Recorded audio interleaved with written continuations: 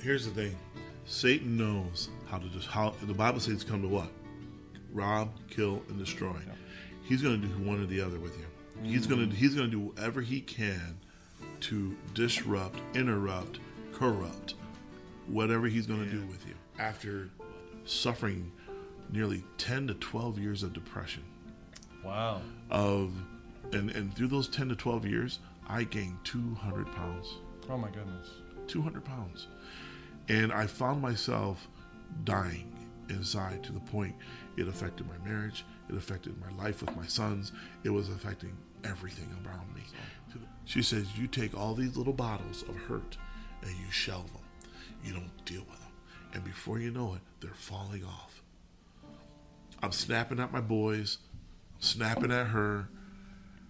I'm short. I'm gaining weight. I'm getting unhealthy. I found myself going to my doctors. And that's when they said, you're in trouble. I got to do the work. Yeah. But I'm healed. Why? Because see what God's doing, he's changing me and my wife. But he's changing me. Because at the end of the day, I had to take responsibility.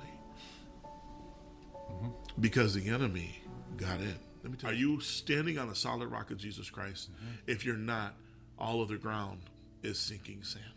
And that's what I'm going to say. Because if you're not on the rock of Christ, he brought me out of the miry clay. He set my feet on a rock. Come on. We're all getting to the miry clay. We all got the stench and the smell and the look. But guess what? Jesus lifts us up.